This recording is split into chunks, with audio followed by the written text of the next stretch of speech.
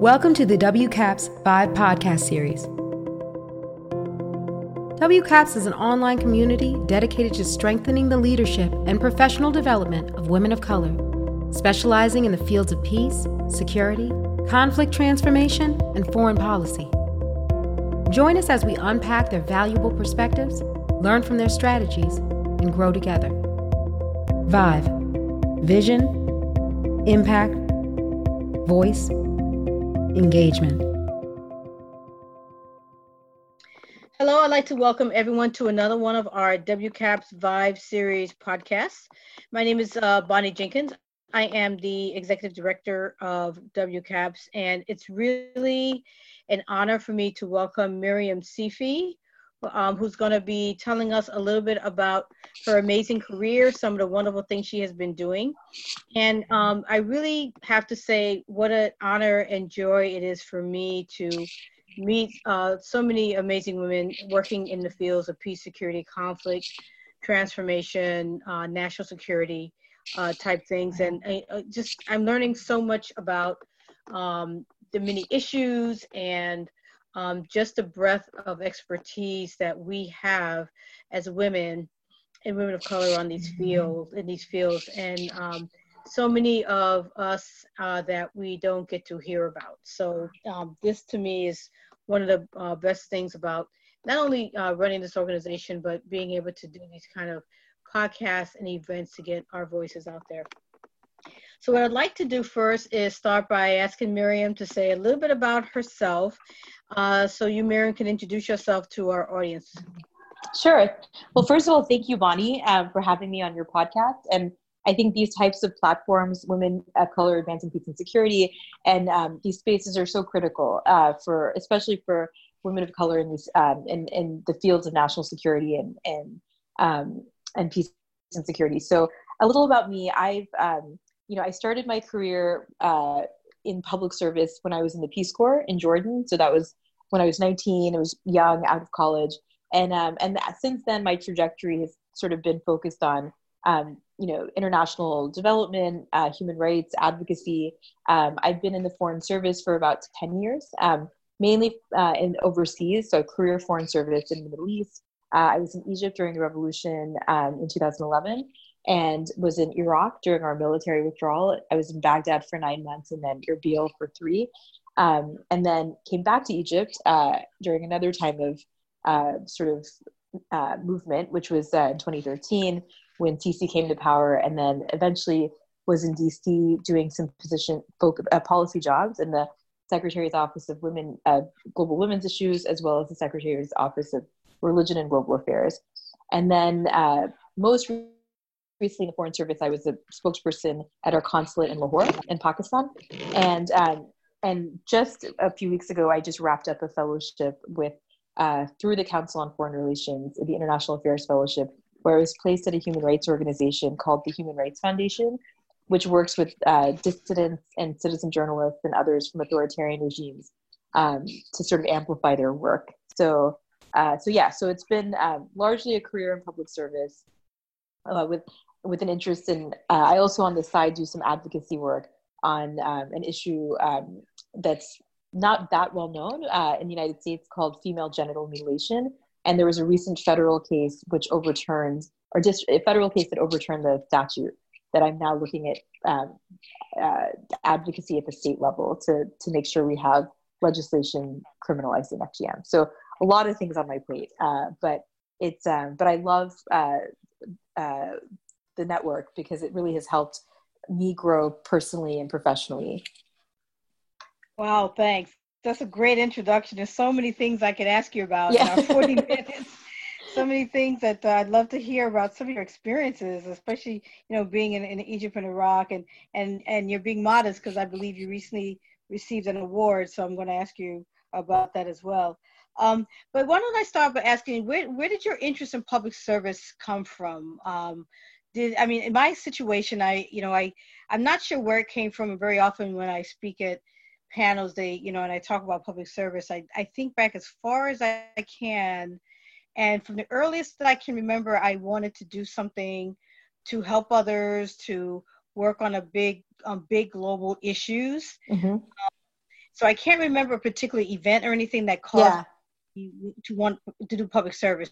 But where did your interest come from to do this work? It's a really good question. I think like you, I'm not sure what if there's an exact moment. But I feel like probably when I was, maybe 7 or 8 years old, I was, like many products of immigrant, with immigrant parents, first generation, I was employed to work early. So I was, my mom was, is a family practitioner. And so she had her own clinic. And so anytime, after school or in the summer, I'd work in her office. And so I'd see her, she's a family practitioner, a general practitioner. So, loads of patients just coming through. And just this sort of idea of public service, my mom often would see patients that are low income patients, and even those who can't afford, just kind of doing pro bono work, because she's so rooted in this idea of serving others. So I think as a young child, I sort of saw my mother in that space. And it was interesting too, because my dad actually was an engineer by trade, but he quit his job to help my mom. So he became the office manager. It became his family enterprise. And so and that was also through his kind of, example, both of them, their example of service to others, that inspired me. I didn't know how what service would look like for me growing up. I assumed I would become a doctor like my mom, take over her practice. That's, I think, definitely what my parents had hoped for. But then Peace Corps, I think, was the pivotal moment for me. I was there during 9/11. I was in Jordan, and it was, the first time I'd really lived kind of on my own in the Middle East. And, it was a very, you're in a village, you're disconnected from a lot of, comforts and family. And so I realized, there was definitely a disconnect in terms of, literacy, American literacy about the region, my own at that time as well. I learned so much when I was there. So I wanted to come back and figure out how to sort of bridge some of these cultural divides and just kind of on both sides. So that was, I think, probably the moment that like pushed me towards a career in the Foreign Service and then kind of international affairs. Great. And it's interesting because as I was saying, like you, I mean, the desire for public service it's the one thing that I knew I wanted to do. It is when I talk about these things and people ask, about where I ended up. I said, the one thing I knew was I wanted to work in government. Yep. And that was my direction, I think, for a lot of my decisions early on. Mm-hmm. So I'm not sure if we did, but say a little bit about where you're from and your education. I think we skipped that. Oh, sure. So I was born in Texas. I'm from Fort Worth, very proud Texan. My parents actually, they have a farm. They have 50 acres of land. So we have, goats and cows. And at one point we had a llama to protect the goats. Yeah. So it was a fun childhood. And I still love going home to the farm because it brings me some peace especially with the chaos happening around us. So I grew up in Texas. When my undergraduate was, so I actually did this math and science academy. So I started college early when I was 15. And then I finished at the University of Texas in Austin, which I loved. It was a great experience. And I then did the Peace Corps and then eventually came to New York to do graduate school at Columbia, their International Affairs program. So that's kind of when I deepened my understanding of the region of the Middle East. And I focused on human rights as kind of another area of expertise. So, and I'd actually wanted to, after the program, realized I had a love for journalism. So I applied to the journalism program at Columbia and I got in, but they were not willing to, or I think my credits weren't able to transfer. So I thought, oh my goodness, this is right during the financial crisis when all the publishing houses and newspapers were starting to close down. And so I thought, a journalism professor advised me, who was kind of my mentor, why don't you just go overseas, work for some English daily, produce clips. You don't really need the degree per se. You just need the this record of experience. So that's kind of what led me to the Foreign Service, because I had applied well before, while I was in grad school, almost forgot about the application because it takes so long for the clearance process and all of that. And then I realized, okay, if I go overseas through this, then maybe later I can kind of transition into staying and being a journalist. And then I ended up just getting sucked in and loving the Foreign Service. So I was there at such an exhilarating time in 2011. when everything was kind of, Cairo just, I think wowed the world, like with what was happening and with the protests, and it's been complicated ever since. But it's been for me, it was Texas and New York. I think my two pre-foreign service like kind of formative places that shaped me. Right, and I also am fond of UT Texas Austin. I did some seminar classes there last year. And it's such a nice place, and it's great. I'm still in touch with my professors there. Like it's been good. So long. Yeah, like Sarah Wennington, who was the attorney who won Roe versus Wade. Like she taught a course on gender-based discrimination, and she's actually the one when I think about who. Because my parents were really pushing me to do medicine. Like many South Asian immigrant, children of immigrant parents, like that's kind of like, okay, stability and service, and that makes sense. And Sarah was the one who said, you're interested in so many things, like, maybe you should do a kind of work in government or public service. Like have you thought of that? And I was like, oh, she even said, well, what do you want to do? And like, no one's really asked me that question before. Like, what do I want to do? So I think she sort of planted the seed when I think about my career later, because, and was a big supporter of everything I did. So I feel like these mentors, I think it's another reason why I love the program, the network you've created, because you're creating this kind of pipeline through this podcast and other, like this mentorship. It's so critical, especially I think for women of color. Yes. Great. Thank you. So let's talk about some of these interesting things you've done. Let's start with the Peace Corps. Yep. And so you knew that you definitely were committed to public service because you went into the Peace Corps. So talk a little bit about that. So I joined the Peace Corps, back in 2000. So this was like right when the second Intifada had started. So it was a kind of a tough time. And then 9/11 happened while we were there. So that was another watershed moment. So for me, I kind of went in, not really sure. I was, curious about the region, being, growing up in a Muslim family. I was, interested in learning Arabic and reconnecting with the sort of broader, kind of community of Muslims. And so I picked Jordan specifically, or I was lucky enough to get Jordan because there were only two countries that fulfilled my criteria at the time. It was Morocco and Jordan, because they were Arabic speaking and Muslim. And so, but for me, I just realized like, when I got there, how little I knew about the region really. Like I, had certain ideas or biases or assumptions. I learned a lot also about, like patterns of labor migration, domestic workers from South Asia and Southeast Asia, and some of the issues around their vulnerabilities. I had no idea. So I really I think in terms of our policy in the region, I'd studied, I was, pre-med and focused on biology in undergrad. So I didn't really have a strong background in international affairs before I went to the Peace Corps. And I think that really, it helped open up my mind a bit. And I started asking a lot more questions. I think I came out of the experience asking more questions about sort of, what is, the role of diplomacy, the role of even cultural diplomacy, of just being there as a woman of color. My cohort at the time, there were 50 of us, and only maybe 4 or 5 people of the 50 were people of color and women of color. So there were 3 of us that were women of color. So it was not a very diverse group. So the perception of Jordanians, we were relatively new there too. So they assumed, they didn't quite know what Peace Corps was, because we were just a new program. It wasn't very well established. There was no track record. So when I came in there, I remember people thought I was just like, there were a lot of Sri Lankan domestic workers, so they thought I assumed I was not American, and, kind of sometimes a little bit derogatory. And then later, I kind of said, well, Americans come in many, I think you probably face this too, where you're just like, you're in overseas context, like the idea of what an American looks like isn't maybe how you're packaged. So I think that was probably the most powerful. At the end of my 2 years, I remember sitting on the bus in my village, and there was a American, a white American who was like the village next to mine.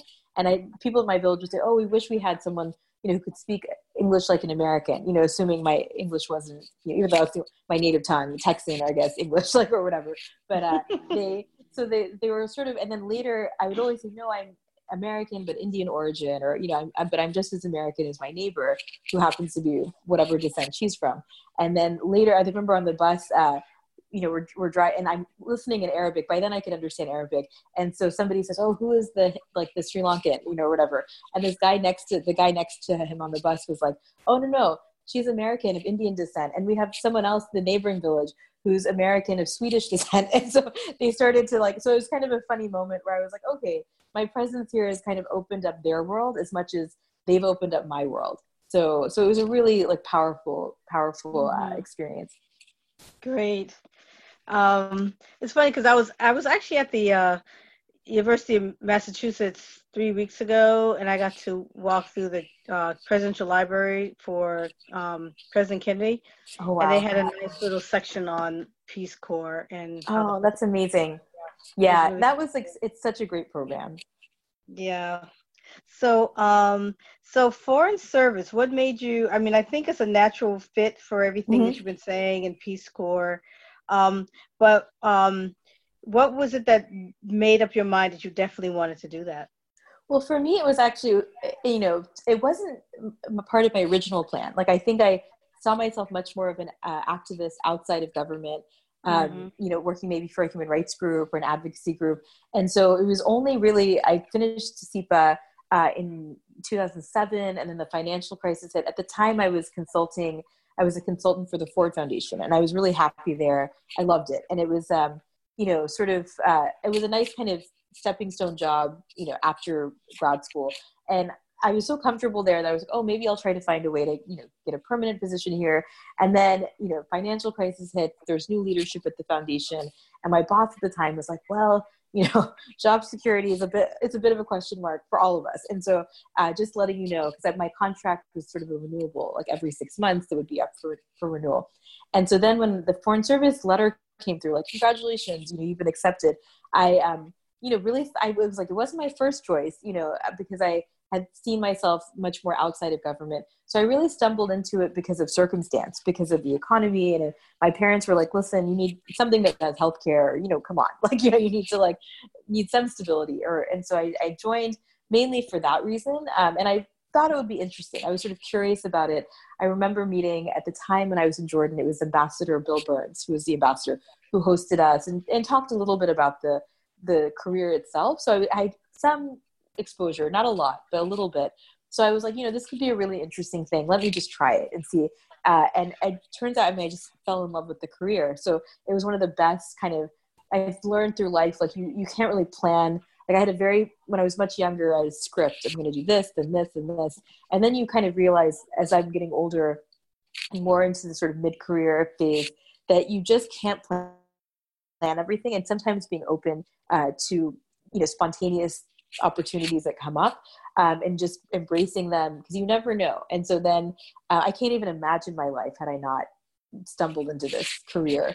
And so I'm grateful, but it wasn't something that I had planned or intended to do. So let's talk about some of it, because you had some interesting rotations once you did join. I mean, being in Egypt and Iraq, during the transitions, particularly in Egypt, and then Pakistan. And so those are interesting jobs and the timing is amazing. Yep. Say a little bit about Egypt. So Egypt was amazing. I mean, I have to say, I was there working, managing cultural exchange programs. So it was my first assignment, first tour in the Foreign Service. I was, you know, I think right when I arrived, actually, President Carter came to visit, and his son and his daughter-in-law needed someone to take them to, you know, just to do something while he had meetings. At that time, Mubarak was still in power. So he was having these high-level meetings, and I got to take his son and daughter-in-law to the pyramids. You know, it was like this kind of surreal experience, you know, to have, you know, to meet President Carter after, like, literally when he's getting on the plane. It was a quick, you know, moment, but it was sort of cool to kind of be there. And then, of course, during the revolution, I think probably was one of the most transformational moments of my entire career. It was just being there to bear witness. I think, I don't think anyone really could have planned that was going to happen. I mean, Tunisia happened before, and that was the spark. But nobody really knew how big the revolution or the uprising would be. And Cairo is just, it's, the most densely populated, most populous country in the region. So what happens in Egypt really matters, and so I think, it's still an ongoing revolution, right? I mean, it's even now. So, but it was just being there, seeing kind of people from all, walks of life, different faith traditions, Coptic, Muslim, different generations in the square. My favorite, I remember there was this in Arabic, it's Irfa rasik fog ana Masri, which in English translates as hold your head up high, you're an Egyptian. And so the streets were so clean, like that moment in time was just sort of surreal, because you could really feel like the people had kind of, there's a whole sense of civic responsibility and just a sense of ownership of the country. I think that based on the kind of chants and the slogans and even the graffiti, the artwork, like it was just kind of this flourishing. So it was I felt like very privileged and humbled to just even have physically it was fortuitous I happened to be posted there at that time. But for me, it kind of showed me what's possible, that some of these social change movements, even if there are setbacks in the aftermath, like nothing is perfect. And there are, of course, structural, barriers, but the fact that you can sort of see how people can come together in a nonviolent way, in terms of a transition, it was really powerful, I thought. So,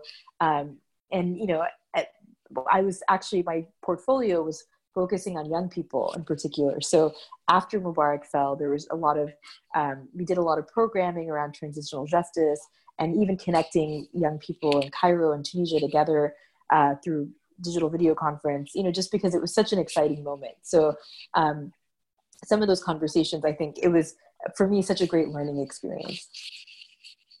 So what about Iraq? Yeah, so that was interesting too. I was there right when the military was withdrawing. So that was the end of 2011. I got there October 2011 and stayed through the year. So for me, it was my first experience kind of in a fortress-like embassy. So in Cairo and Egypt, we could get out, we even, I think before the revolution even, I went all the way up to Rafah, in North Sinai.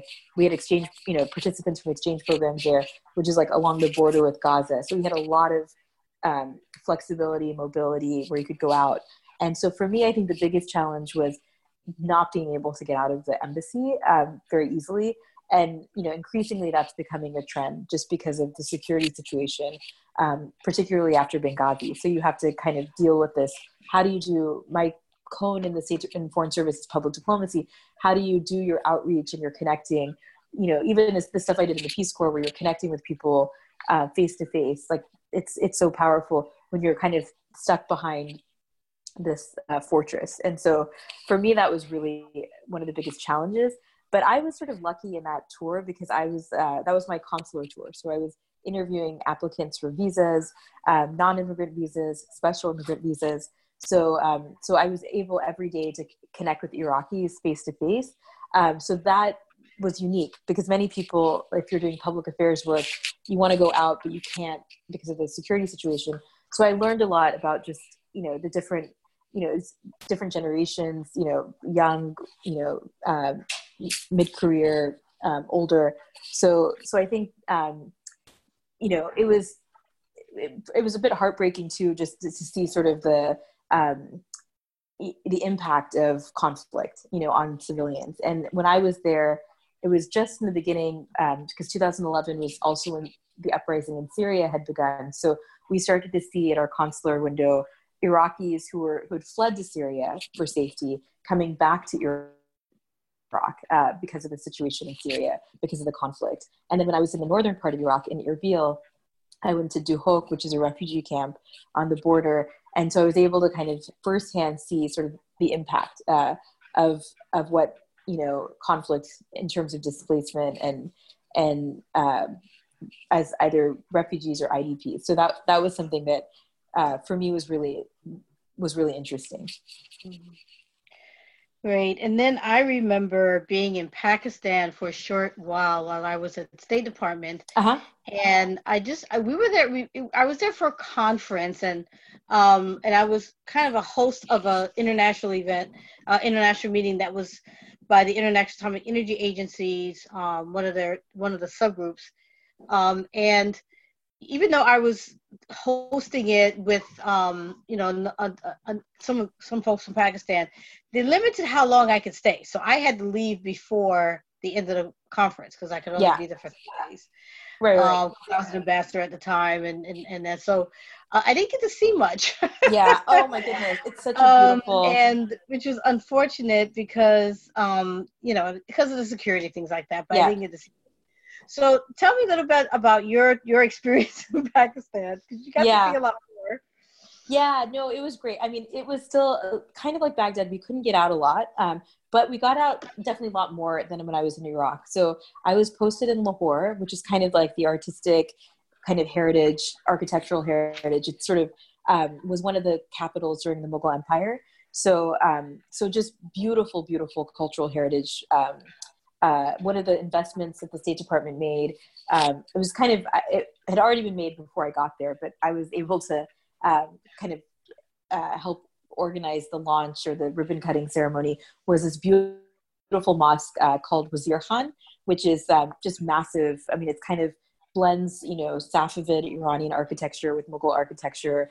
It's stunning, and it's tiled with like blue and yellow and all of these different mosaic designs. And so that was a pretty big investment. We built actually, so through the Aga Khan, a partnership with the Aga Khan Cultural Trust, we actually helped restore the front courtyard area. So not the mosque itself, but the area just in front of it, which ended up becoming a public space. And it was like the only public space in Lahore in the old city, because it's so kind of like a lot of places in the Middle East. There's, hold on a second.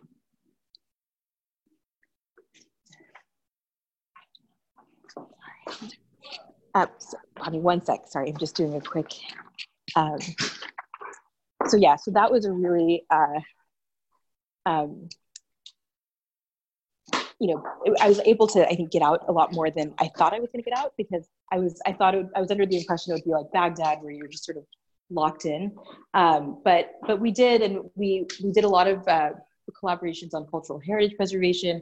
We also had a really cool collaboration with the city of Austin in Texas, where we linked the city of Lahore and the city of Austin around entrepreneurship.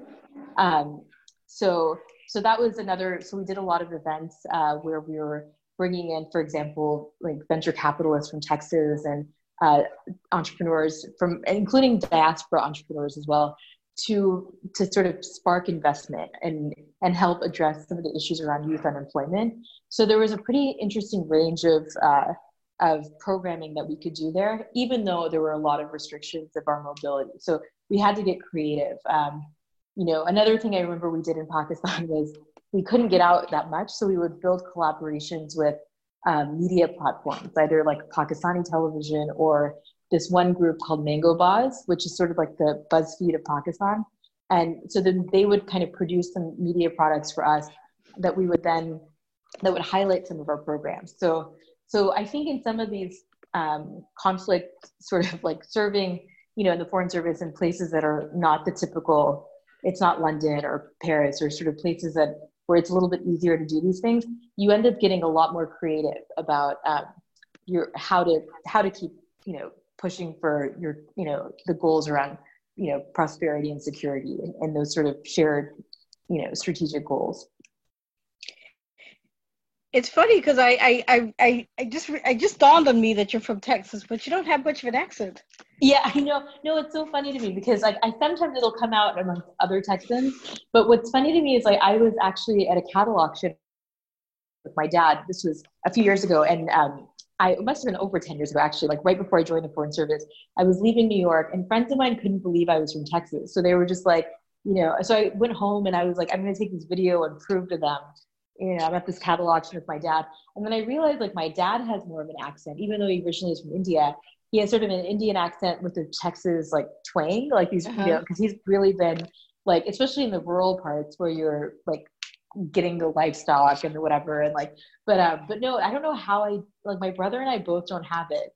But even like my dad has it, which is kind of funny. So it's like a funny, I was like, I don't know how I think it's because the school I went to, but it was, I don't know how it happened because it's like, it's true. Because I don't sound, but sometimes when I'm around other Texans, y'all, and some of the, like, it'll come out a little bit, but yeah, not as much as, so that is funny. That's a good point. That's a very interesting observation.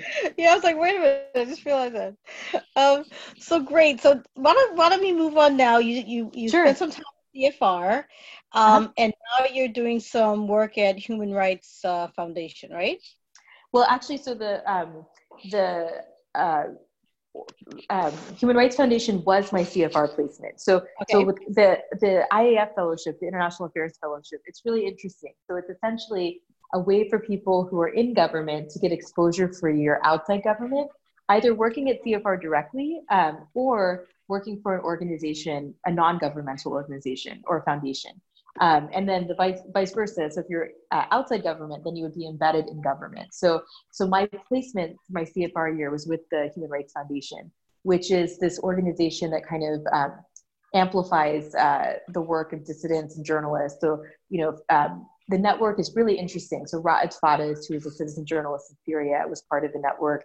Jamal Khashoggi, Manal Sharif, who's the woman who was one of the campaigners to help lift the driving ban in Saudi Arabia years ago. So, of course, now there's been many of the campaigners are now in prison.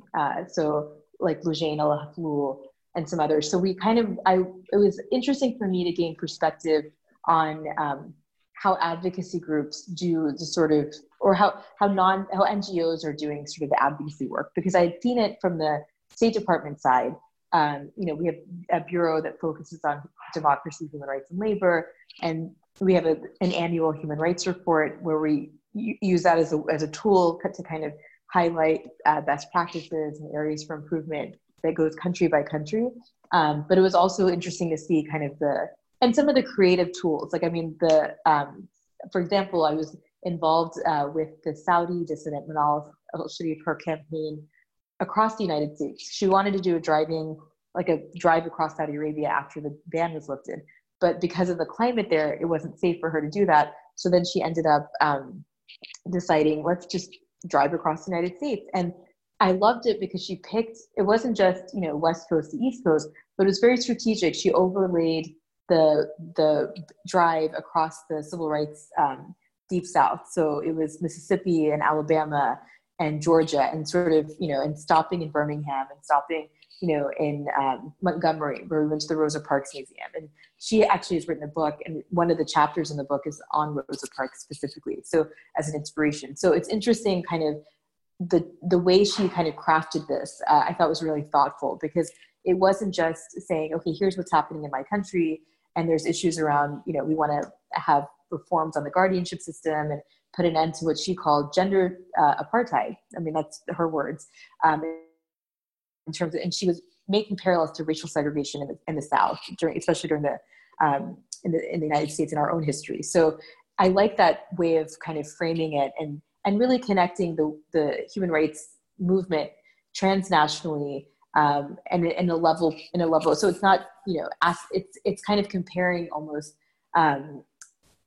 moments in history and struggles and really, drawing inspiration and example from the United States, and how we could also sort of be involved in the conversation through our own history. So I thought that was a really powerful approach, and I learned a lot from that. Great. So are you still working at State Department? So I'm technically on a leave without pay from the State Department. So yeah. Okay. So yeah. So everything I'm saying, of course, is like personal capacity.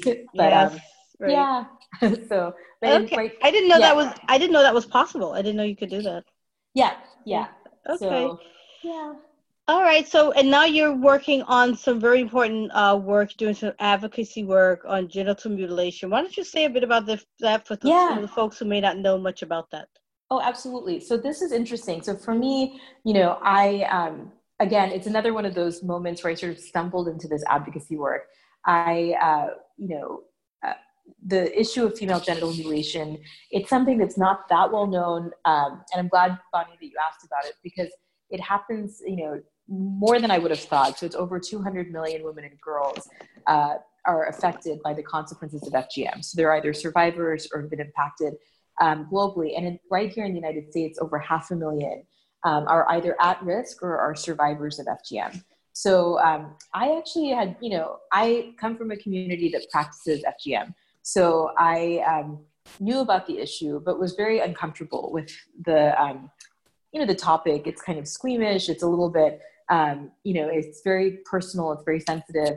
And so it was when I was actually in the State Department in the Foreign Service, I was in the Gambia with an activist. And so I was, in I was at a conference, it was sort of work related. And we were having a convening, engaging religious leaders around gender-based violence. And FGM was part of that conversation. And so the activist who's, originally from Gambia, was at the time living in Atlanta, was sort of like, oh, I'm like the US face of FGM. Everyone thinks it's an African issue. I wish that, I know that it happens to other communities. I wish it was more people would speak up from different communities so that it changes kind of the perception of the issue. And so I told her, I confided in her, I absolutely agree. And in fact, I'm a survivor of FGM myself, but I haven't been public about it. And so then she said, so I had a conversation with my dad, and I was like, well, I'm going to try to find someone within our community because the International Day of Zero Tolerance, February 6th, was just coming up. And so there was, the Guardian was looking to commission a piece, because every year they do something on this. And so, so my friend said, yeah, if you can find someone, great, I can connect them to the Guardian and then they can run a piece. So it wouldn't just be my voice yet again for another year, over and over again. So I looked within my community and I couldn't find anyone because there's a lot of, I'm learning now as I've become public, a lot of backlash, a lot of pushback and other things. And so my dad was the one who said, listen, if you want to change the narrative, you need to drive it. You should speak up. And so, in my case, I'm sort of lucky because my parents, my aunt who cut me when I was 7, I was in India at the time and I wasn't with my parents. And so she did it without their consent. So my parents have been actually unusually supportive of the work I've been doing. In many cases, it's more complex because sometimes the parents are involved. So I did it. And then after I published this piece in The Guardian in 2016, then I sort of became, once you put yourself out there in that way, it's hard to walk it back. You become kind of now part of this national and even global conversation. So recently, after I came back from my foreign service posting in Pakistan, there was a federal trial. There's a federal case in Detroit where 9 girls were transported from Minnesota and Illinois to Michigan, making it a federal case. And the judge in Detroit ruled that Congress never had the authority to pass the federal statute on FGM based on his interpretation of the Commerce Clause. So it's very technical reading. And so what that meant was that there was no federal ban on FGM. So the Department of Justice was supposed to appeal, but later decided to drop the appeal. So in the meantime, while this is getting sorted on whether or not a new federal statute is introduced or what happens with the case, I then decided to kind of, I joined the advisory board of this U.S. network to end FGM and pushed for state legislation to close the federal loophole. So now there's about a little over a dozen states that don't have laws that are dedicated to criminalizing FGM. So I've been pushing for states like my brother's home state of Washington State, for example, to push for legislation. So it's been a really interesting process. Another great learning experience of, how it can be really difficult sometimes with these issues because the people you think would be your allies end up not being your allies. And then some of the folks that you might be a little hesitant to work with end up pushing the issue for an alternative agenda. So some of the anti-immigrant groups, anti-Muslim groups and have been very proactive, but then their agenda can be counterproductive. And then on the other side of it, progressive groups that are very well-meaning don't want this to become an anti-immigrant issue. So they've been pushing back on legislation. Mm-hmm. So it's been an interesting, I've learned a lot. I mean, I think in terms of negotiation, some of the skills I learned in the Foreign Service about patience and diplomacy and kind of being strategic, I had to really apply in this case as well. Wow, that's amazing. What an inspiration. Am I correct that you received an award for your work on this? Yes, it was great. It was, thank you. It was pretty exciting. So the George Washington University and the Global Women's Peace Foundation that was started by a Liberian American, Angela Peabody, who's incredible. They gave me an award just a few weeks ago, actually, in DC, as a survivor activist. And so it was such an honor, largely because of who was going to get the award. Angela in particular is kind of this, like you, Bonnie, in this space, like sort of a superhero. So, so she's she pushed for legislation in Virginia that I think is kind of a model for all states, because it doesn't just look at criminalizing FGM, because that's important as a deterrent. And I think it's as a norm setting mechanism, but also for pushing the state of Virginia for resources towards prevention and education, working with school nurses, working in the education system, with healthcare practitioners. So it's a very holistic approach to bringing about an end to FGM, which I think is critical. So in every state, I mean, we're pushing for the baseline, but she's kind of gone above and beyond. So so it was really, and the co-awardee, or one of the co-recipients was a representative from Pennsylvania, who's also been really active in pushing for legislation at the state level, but also at the federal level. So it was kind of great for me to, at the ceremony, to meet this representative and build a connection that will hopefully help me with my work in mobilizing other legislators at the state level. Great. That's wonderful. Congratulations on that. Thank you. Thank you. And your story is such inspiration, and I don't want to conclude without, there's so many lessons learned and so many things that, you've accomplished in your life and survived in your life, and you're such an inspiration. What do you tell young women who are listening to this podcast? And I think just listening to what you've talked about and today, and your accomplishments and everything, I think is in itself an inspiration. But if you were to say, if you had a young girl kind of looking up and saying, how do I become you? Yeah. How do I achieve some of these things you've achieved? What do you tell them? I think it's such a great question, and I myself am still learning. But from what I've kind of, I'm starting to kind of what I've gone through, and after a lot of reflection, I think just being patient with yourself. I think that's something, growing up, I was so, I had all these checklists and plans, and I was going to do this by this age. And, and I think that's important to have roadmaps. I think that's always helpful. But just being open to kind of improvising a bit, being, if an opportunity comes up that really interests you, and it's not in part of your script or what society is scripting you towards. In my case, with my parents, it was medicine, definitely. And I think now they've really embraced my career, and they've become such, even in the FGM space, like incredible advocates. I could never do anything without their support. I'm lucky for that. But I think if I'd listened to their kind of, their advice growing up, I probably would have maybe been happy, but I don't think I could have lived like the life that has been so full and so interesting, taking on kind of these opportunities that came my way. So I think being open to these opportunities that pop up and not being afraid to embrace them. And the other piece is, in addition to also the work-life balance, being patient, is also mentorship. I think I've really benefited from phenomenal mentors, like my professor from undergrad, Sarah Weddington. Well, I just saw her about 3 months ago. Staying in touch with people, but mentors can be so transformative. So, seeking out mentors potentially in a field that you might be interested in, even if you don't have the expertise. And also, once you get up to a certain point in your career where you have something, you have knowledge or skills or insights, paying it forward and being a mentor to others who come to you. Because I think particularly as women of color, we face sometimes some barriers and challenges that are unique to us and that can be really difficult. So I think creating that support network, it just, Bonnie, what you've created through this network, I think it's just so critical. So the more I can't stress that enough. Kind of the cycle of mentorship, both on the receiving end, but also in giving back. Great. Wow. This is wonderful. Thank you so much for doing this. No, thank you. So this was such a joy. I mean, it's an honor, honestly, being interviewed by you, because you're one of my inspirations. So I really appreciate it. Thank you. And we definitely want to stay up on what you're doing. So please keep us informed. Think of WCAPS as an ally in what you're doing.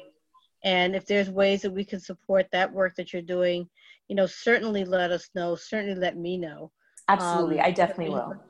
We do have a great network, and we can definitely find ways to get out the word of what you're doing, and try to help with impact. So thanks again for taking the time out of your day.